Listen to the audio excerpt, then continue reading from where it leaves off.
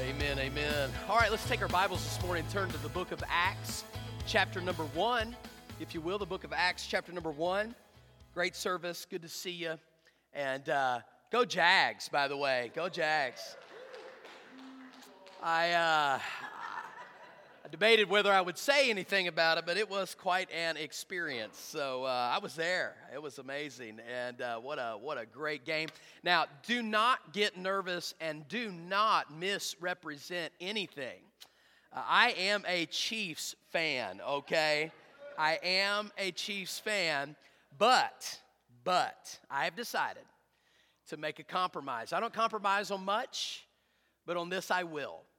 If the Jags are not playing the Chiefs, I will cheer for the Jags, okay? So there you go. Great time, great game. We were reminded again last night at the game, as has been in every game since last Monday night, of how captivated our culture is right now with corporate prayer. Before the game, both teams came together at midfield as they did in the Chiefs and Raiders game of all games just before, and prayed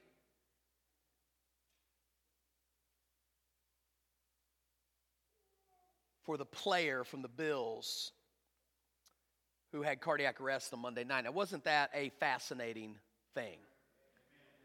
It really was.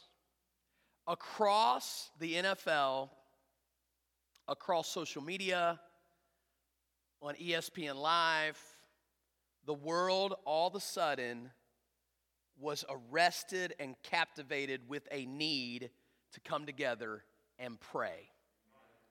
Every NFL team's social media picture said, "Pray for Damar."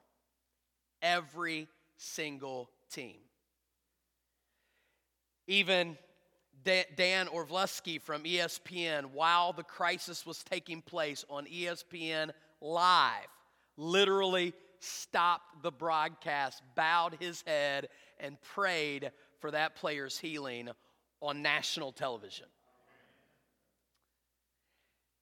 And we find that right now there is an captivation with the importance of prayer.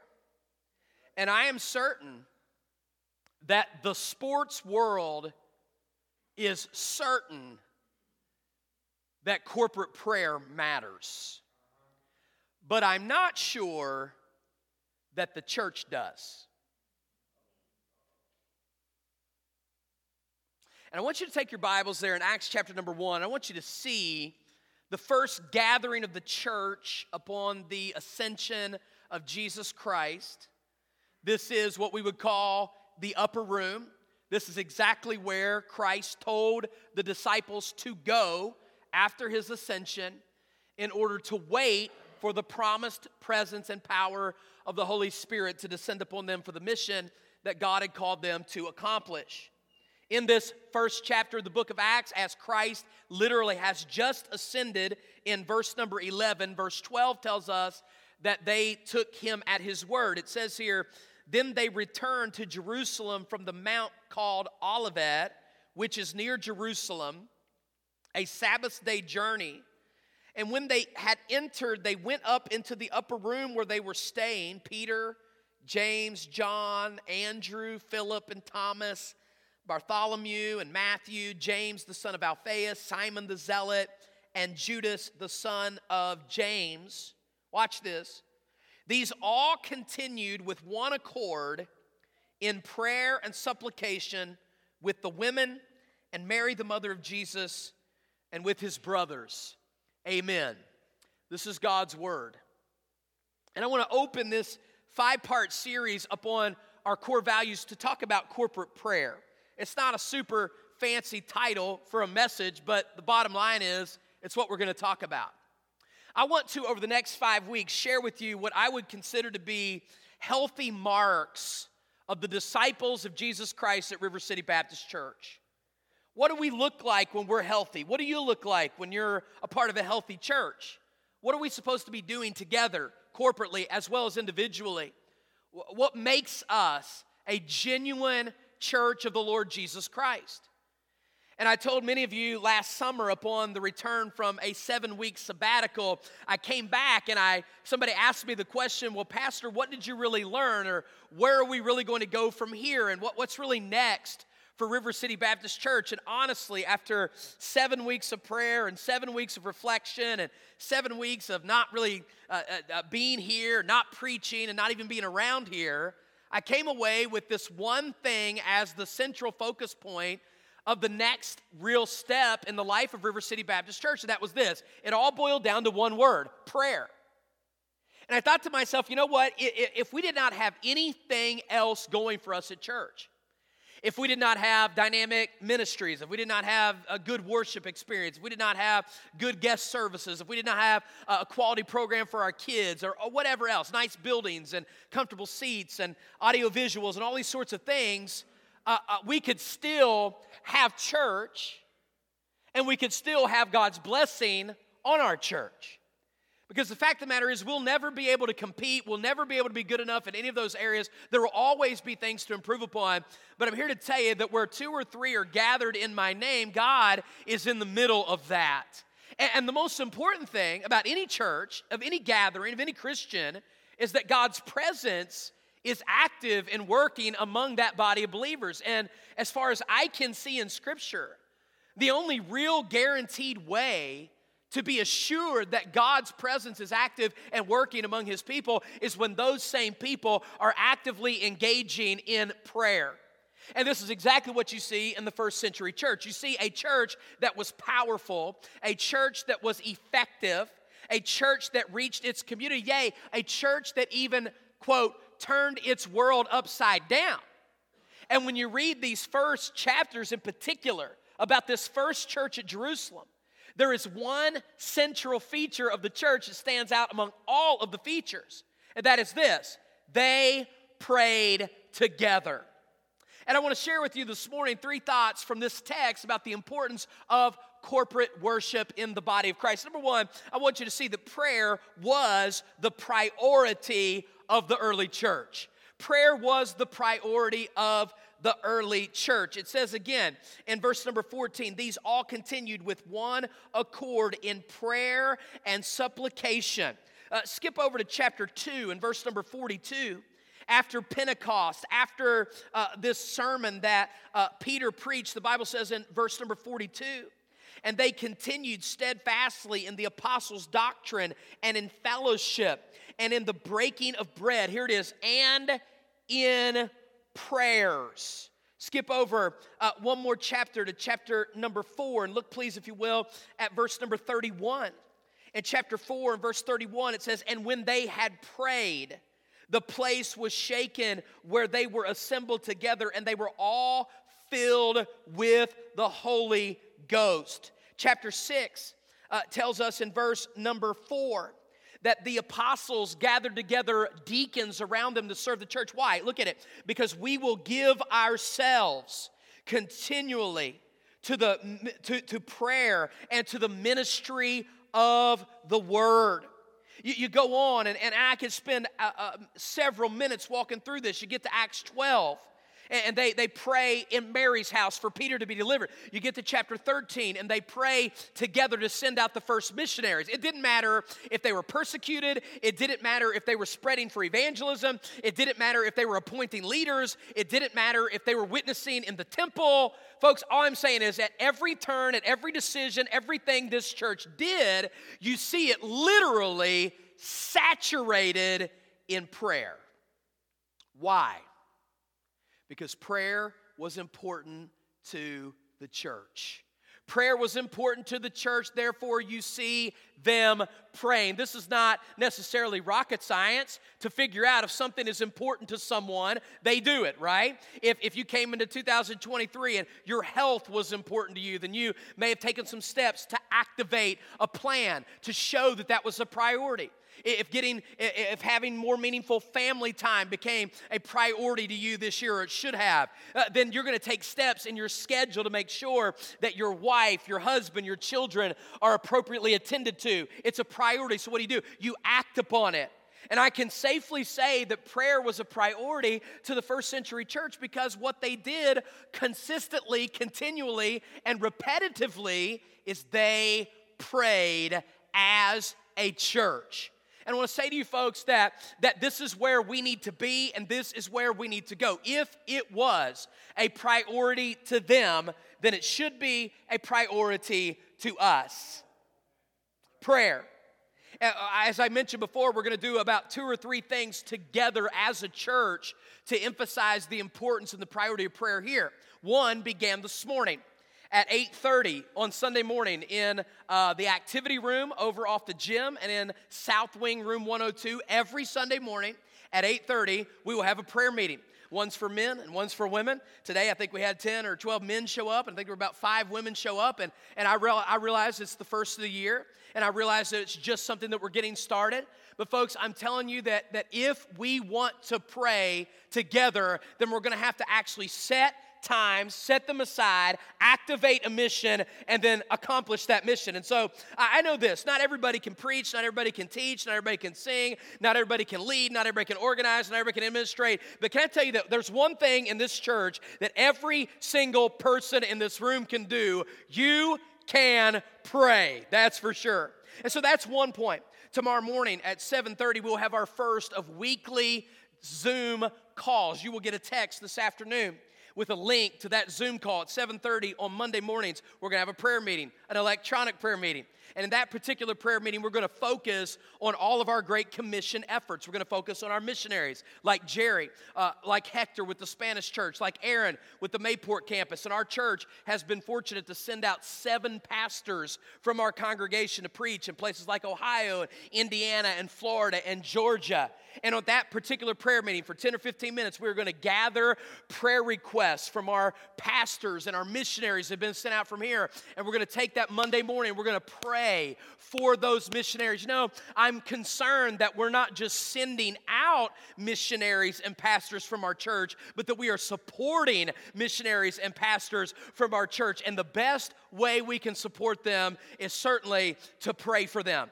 On Friday mornings, we're going to have a same link to a Zoom call, and I'm going to set up appointments with anybody in the church. If you want to pray, if you've got something that you're praying about, I can tell you, at least me, as the pastor of the church, I am going to be available to anybody and everybody in this church that wants to pray. If you want to come to the church, come and pray. If you want to call me and pray, call me and pray. But I'm telling you that we can and should and must pray together. In our services, I know it can be awkward. Sometimes it can be weird to have a few moments where there's not really anything else going on. And can I just say this? Look, people may question, well, you're going to have a prayer meeting, prayer gatherings inside the church on Sunday morning while we're having a service? Yeah, that's exactly what we're going to do. You say, well, aren't people going to feel uncomfortable with that? Folks, listen, I'm not having prayer meetings for you. I'm having prayer meetings for God, okay? And if it's odd and awkward, I can tell you one way to change being odd and awkward when we're having a prayer meeting. You ready? Pray. There's one absolute way to eliminate it being weird when the whole church is praying, and that's this. You can come and pray. You can pray with your spouse. You can pray with the person sitting next to you in the pew. You can come up to the altar and pray for somebody, anybody. Good night. Come and pray for me. As Jerry has often said, he needs the practice and I need the prayer. I appreciate that. The bottom line is this. You can always pray for someone. Let me ask you a question. Is there anything you're praying about? Is there anything your family's praying about right now? Is there anything you're praying about with your kids? Is there anything you're praying about with your job? Is there anything you're praying about as far as somebody you're trying to reach with the gospel?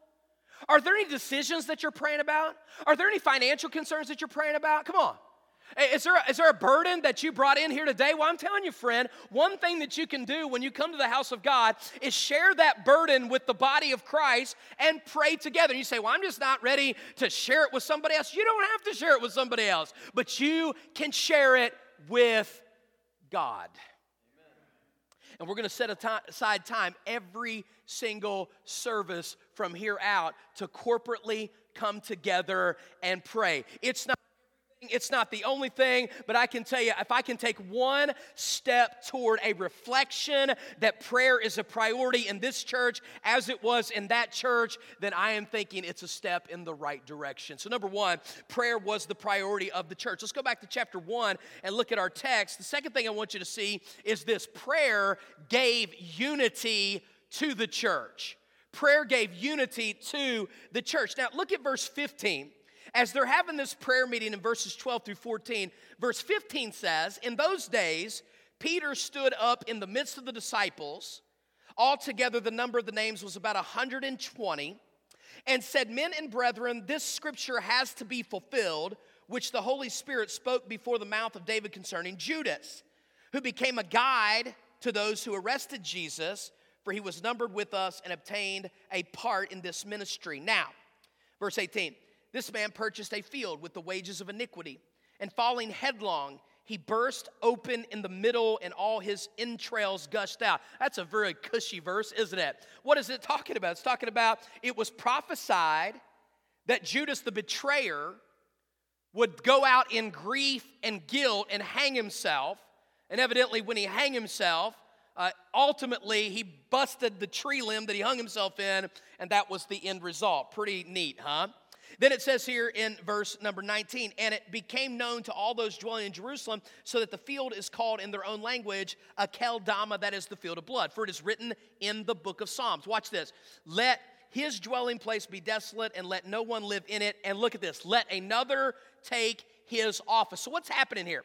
What's happening here in the first prayer meeting is that there was an issue that needed to be taken care of. God told them in the Word that Judas was going to betray Christ, and that Judas would also kill himself, and that Judas then ultimately would leave a vacancy in the apostleship. So now Peter is stepping up, quoting scripture to them, and he's saying to them, we basically need to replace Judas. Verse 21, "Therefore of these men who have accompanied us all the time that the Lord Jesus went in and out among us, beginning from the baptism of John to this day, when he was taken up from us, one of these must become a witness with us of his resurrection." So in other words, who can replace Judas? Well, the only one that can replace Judas of all these 120 people that are here is somebody that had to be an eyewitness of Jesus Christ. By the way, study the Bible, and an apostle had to be somebody who was an eyewitness of Jesus Christ. You see that here in Acts chapter number 1. You see it also in 1 Corinthians chapter number 15. So if somebody calls themselves an apostle today, I hate to break the news to them, they're actually not. The only way to be an actual apostle is that you visibly and physically saw Jesus after he resurrected. So what's going on? In order to appropriately replace Judas, we had to select one of these men of all these 120 to replace Judas. It had to be somebody who, again, was an apostle. And so they put these two men in front of the group, and watch this.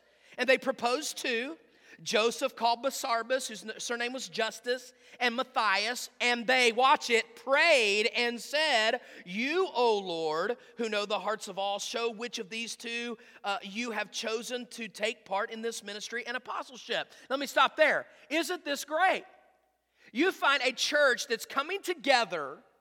They have a need, they have a vacancy, they need direction, they need an answer, they need a solution.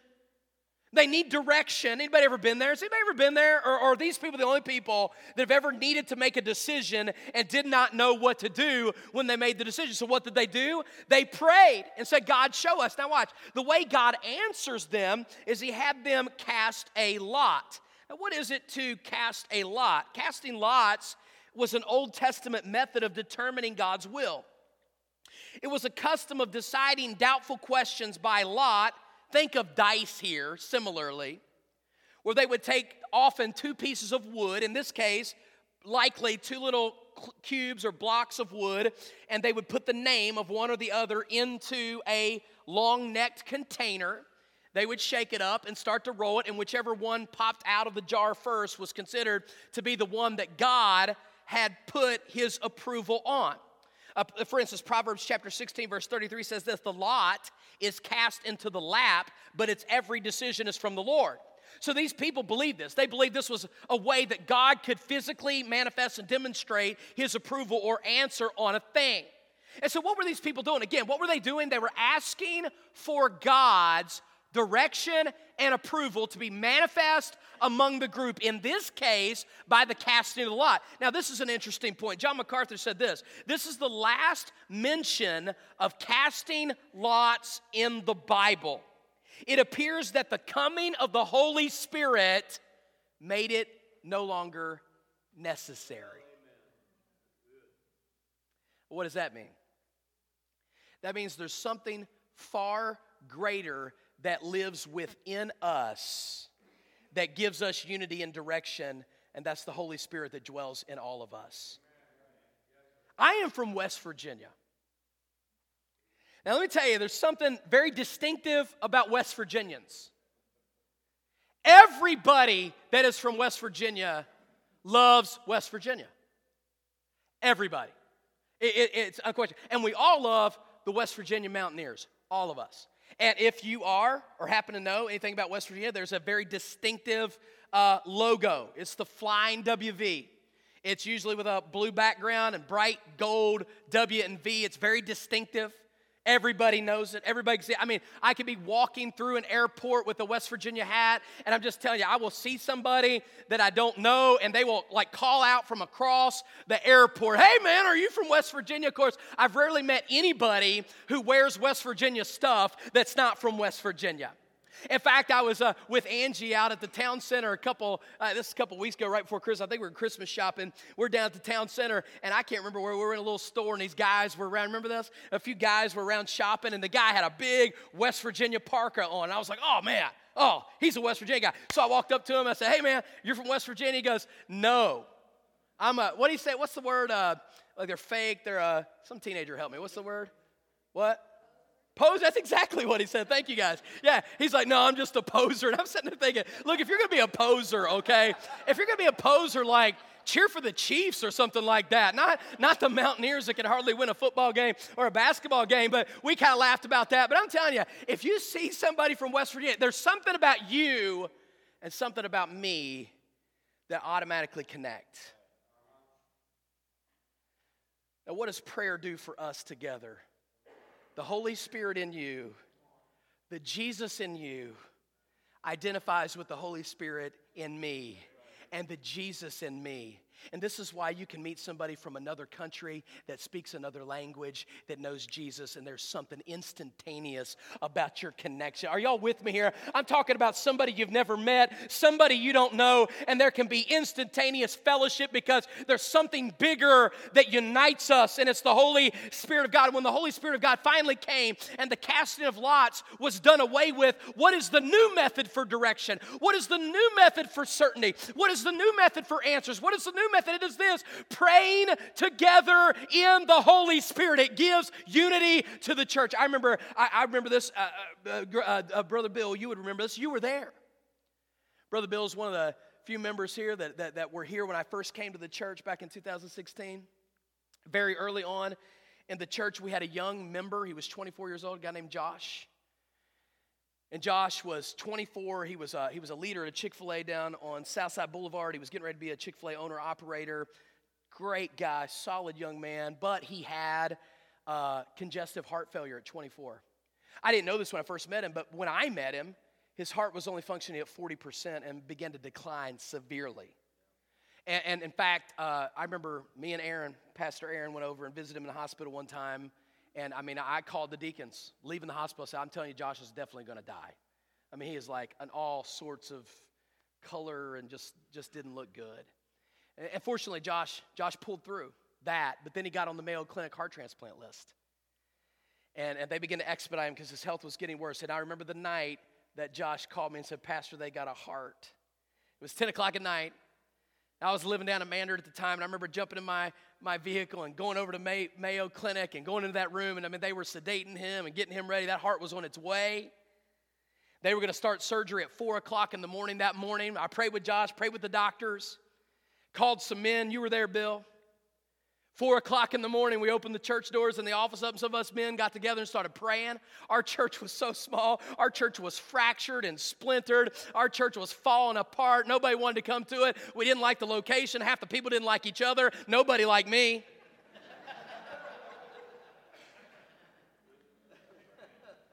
And And I'm going to tell you something that happened in the early months of that church is that all of a sudden something bigger was in focus. All of a sudden something mattered more than all of a sudden something mattered more than where we are and how bad it's going. We had something to pray about. We had something to pray about together. And I'm telling you, it brought that place together.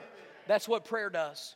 Prayer brings people together. Why should we pray together? Because it brings us together. A house divided against itself cannot stand. We are a family. This is God's house. And if there's one place you ought to be able to come and pray together, it's with your brothers and sisters in Christ.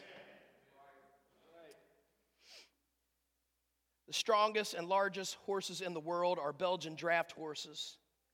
Competitions are held to see which horse can pull the most, and one Belgian horse can pull about 8,000 pounds. The unique thing is that if you put two Belgian horses together, their combined pull is 24,000 pounds. They can pull an additional 8,000 pounds together.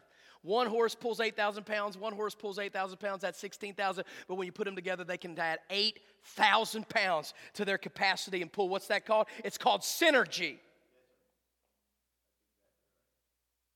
It's called two people together can accomplish more than the two individuals on their own.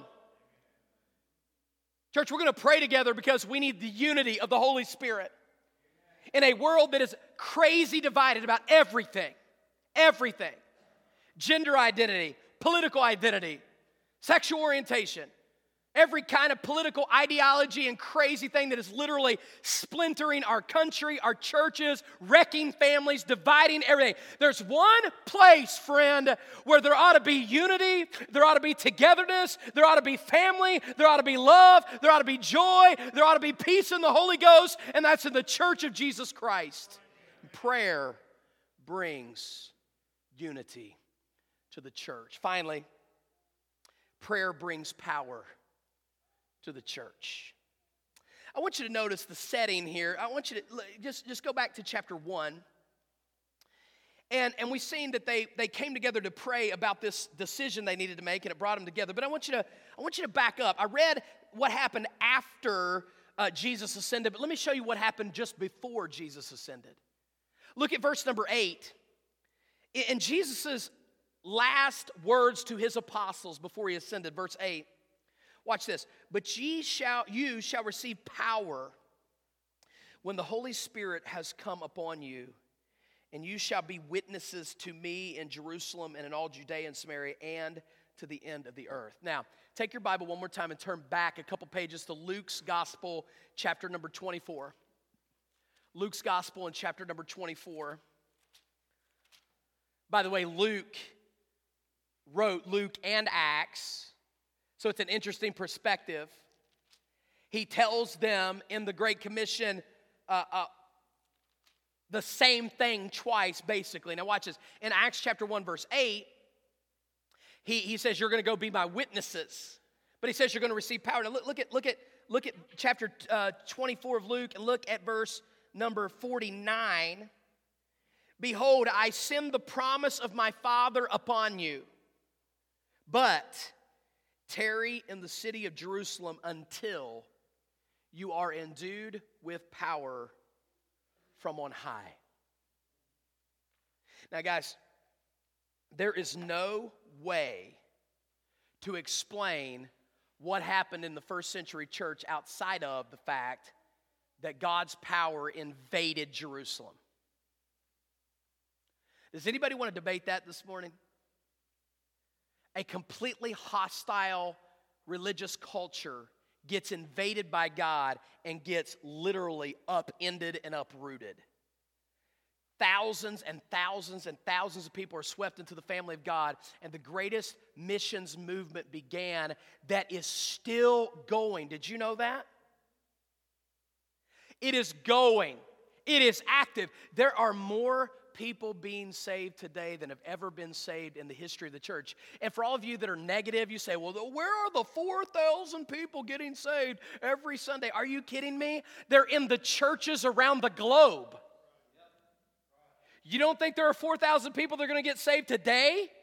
Oh, I guarantee there are going to be 4,000 people that are going to get saved today. There might be 400,000 people saved today in China and in Mongolia and in Western Africa and in England and in small churches scattered across Appalachia and the Rocky Mountains. Oh yeah, there will be people coming to Christ by the thousands today in a movement that began in that upper room with 120 people has become the greatest, most earth-shattering movement in the history of mankind. It's called Christianity. Now let me ask you this question. Is the Great Commission important? That's not a trick question. Yes. In fact, I would say to you, it's the most important thing we have going. But watch this. Watch this. Hold on, I'm getting somewhere. Just hang on. God says, wait to go. What could be more important than the Great Commission? I'm not aware of anything, and yet God says, wait to go. Wait to go. Tarry until. Wait to go. Wait for what? Wait until you are clothed, endued, yoked around, covered up, wrapped in, putting on, endued with power from on high. Don't go until you know that God is going with you. Don't go until God has filled you. Do not go until you have this power, until the Holy Spirit rushes in and fills this place with my Spirit. Do not go until you are filled with the Holy Spirit of God. There is no reason this morning to labor, preach, give, gather, unless God is in the middle of it. The songwriter said, brethren, we have met to worship and adore the Lord our God. Will you pray with all your power while we try to preach the word? Listen very carefully. All is vain unless the Spirit of the Holy One comes down. Folks, the most important thing that could happen in our lives is that the Holy Spirit of God fills us and anoints us for the tasks to which He has called us. And in this case, it was this church was filled with His power for the propagation of the gospel. When I was in college work, well, I still am, but when I was in resident college work teaching in California, I was heavily involved with the student body, just made a lot of relationships, and so I was really close to the kids. And one night, just got home from a basketball game, and the vice president of the college called me and said, Brian, you have got to get to the Palmdale Regional Hospital right now. There's been an accident. One of our college students was hit riding an electric scooter back from work from Home Depot to the campus. He was hit. The guy ran a stop sign going 45 miles an hour, hit him broadside.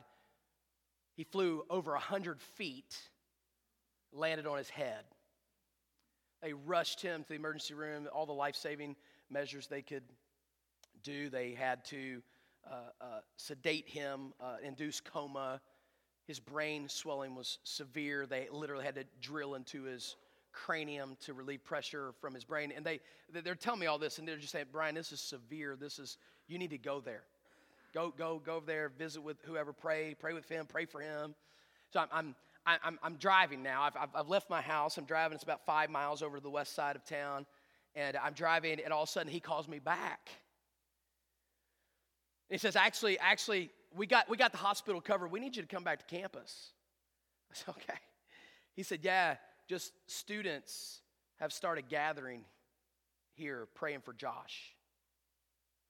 And so I turned my vehicle around, started driving back east, and about 5-6 more miles to get to campus, pulled up on campus. It's now about 10:30, 10:45 at night. I pulled up into our educational building. Lights were still on. I could tell that people were kind of moving around. This was later at night.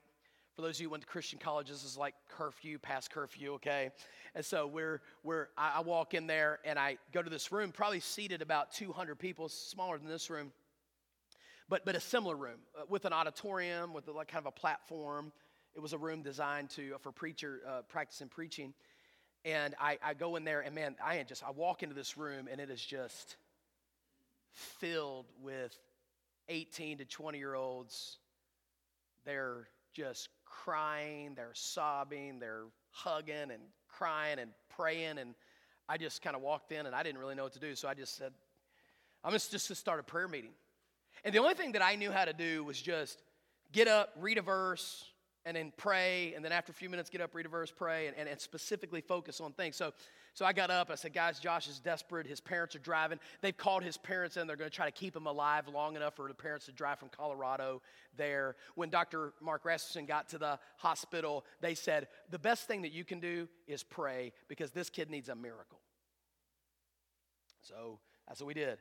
So I got up, and man, I just gathered whatever scripture I could think of. The first one I could think of was enter into his gates with thanksgiving and his courts with praise. So I stood up, I read the verse, I said, guys, here's what we need to do. We just need to thank God. We need to praise God. We need to if we want God here, we need to invite him here. The way to invite God here is to lift up our voices and praise him. Thank him for who he is. Thank him for what he's done. And that's what we did. We stopped, we prayed for a few minutes. And then while we're praying, I'm gathering the next thing. And so I got up, I read Psalm 68:15, I think it is. It says, if I regard iniquity in my heart, the Lord will not hear me. So I got up, I said, okay, guys, we praise God. We've invited him here. We're living by faith. Now, if you want God to hear your prayer, you better make sure there's nothing between you and God. You can stop God from hearing you by harboring sin in your life. I said, that's what the verse says. I said, I think before we go and start asking God for his help, we probably should start confessing sin. I'm going to tell you right now, I was hearing stuff that night that I probably shouldn't have been hearing, and I never said a word to anybody, okay? They were confessing things. God, I don't want anything to be wrong with me. I want Josh to be able to be healed, and they're praying and asking God to forgive them for all this stuff. It was extraordinary. And then I came back, Jeremiah 33:3, calling to me and I will answer. This is what we're praying for. We're praying that God would answer a big prayer, something that's way out of, the doctors are saying that Josh is done, but God's not done with Josh. And trying to rally the troops. So we started praying, and man, this went on and on and on. It ended up for about 10:45. It was about 2:15 in the morning that I got another call, and they wanted us to continue or finish the prayer meetings individually in our rooms, and the kids in their rooms. So it was about 2:30 in the morning. I'm coming back home. And Josh made it through the night. He survived. His parents got there. By the time his parents got there, he was starting to respond. People were still praying. He made it through the next day. It was 7 days to the day of his accident that Josh walked through the back doors of that chapel on his own feet with all of his faculties together, walked in amidst the roar of applause of his classmates and his teachers, witnessing what can happen when God's people pray together. You say, I don't believe in that stuff. Well, you help yourself, friend. I believe in that stuff. I believe there's a God. I believe it's real. I believe that we have needs. I believe the answer is prayer. I believe there's power in the Holy Spirit. I believe he can change lives. I believe he can change this city. I believe he can change this community. And I believe all he wants us to do is believe him enough to pray about it. Let's bow for prayer if we could. I at least will call us at the end of the services. I don't know how I'm going to do this every time. But certainly in a message like this, the appropriate application would be for us to come and pray together. And again, I'm not forcing something on you, but like I said, you can at least pray for yourself. Pray for me. We are powerful and unified when we pray together. It's unquestionable. And we live in such a privatized world where everybody wants to keep to themselves, and everybody's got rings on their front door, and nobody wants to talk to anybody about anything. Everybody wants to keep to themselves. The church is not the place that you keep to yourself. The church is the place where you come and you gather in community. We build each other up in the most holy faith. We learn the word. We hear the word. We pray together. That's what we do. That's what we do. I just want to encourage you today. I want to encourage you to come. to prayer today. You can pray by yourself. You can pray with someone else. Hey, if you have a need, just come. We'll pray with you. Somebody will pray with you. You don't have to worry about it. Nobody's going to be in your business and talk about you. They're going to pray for you. So let's stand if we could. We're going to just go ahead and come. The Lord has ministered in your heart. Just come on. Just come pray. See somebody coming to pray. Just come pray with them. If you don't have anything to yourself pray about, you can pray with somebody. Come on. Let's come. Let's pray. Find somebody. Pray with somebody. By all means, come and pray. If you see somebody walking past you, that's the Holy Spirit's opportunity given you to come and pray with somebody. Come on. And if you're here at the altar and you want somebody to pray with you, just lift your hand up. We will have somebody come and pray with you. Nothing to be ashamed about, nothing to be embarrassed about. Just come on. Let's pray. What is it you're praying about? What do you want to pray about? What do you need to pray about?